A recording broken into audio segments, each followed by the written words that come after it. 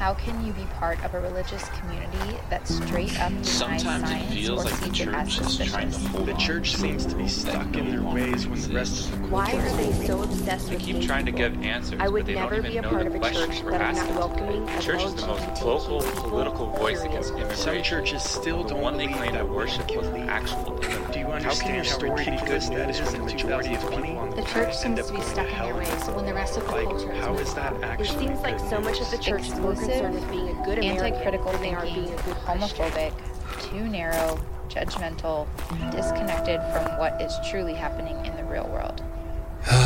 The church needs therapy. Welcome to the newest episode of The Church Needs Therapy. And today is just a very short Father's Day benediction and blessing for all of those who listen. So on this Father's Day, as I record this, for those of you who listen who have great dads, would you know how special that is? And would you allow yourself the unfiltered permission to be grateful for having a loving and present father without any need to feel guilty about it? You can be a person of deep compassion for others who have not had the things you've had, while still deeply appreciating what you have. So if you have a great dad who you know and love and who is with you, would you know how blessed you are to have had a father who has helped love you into who you are today? And for those of you who have an ongoing relationship with your dad that oftentimes feels complicated, up and down, back and forth, hard and holy at the same time. Blessed are those who know how to love, forgive, and have boundaries. Can I please get an amen on that? May you learn the wisdom of loving your dad without losing yourself, and being loved by your dad without closing down your own heart. May you be blessed with the freedom to forgive and the permission and power to say no when necessary. May you be grateful for all your dad has done for you, and be liberated from the need for your dad to be anything more than he is able to be for you.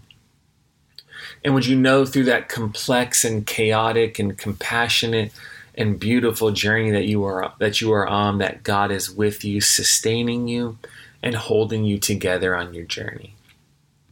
And for those of you who have never known your dad, the scriptures refer to God as Father many times. And of course, this does not mean that God is literally a man, right? Spirit always transcends our binary categories, especially ones of sex and gender. But that Father is one of the many metaphors that is used for God.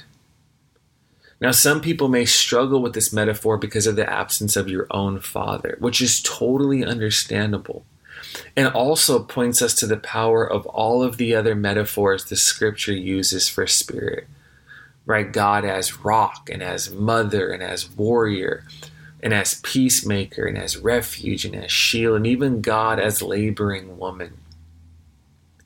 But today, with this metaphor of father, I hope it can open up for you, if you allow it, the reality that there is a love present in and running through this universe that is like a loving father.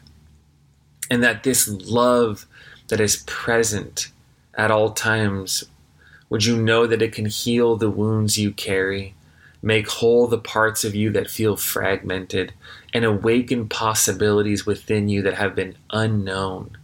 And that this love can comfort and console you when things just feel like too much.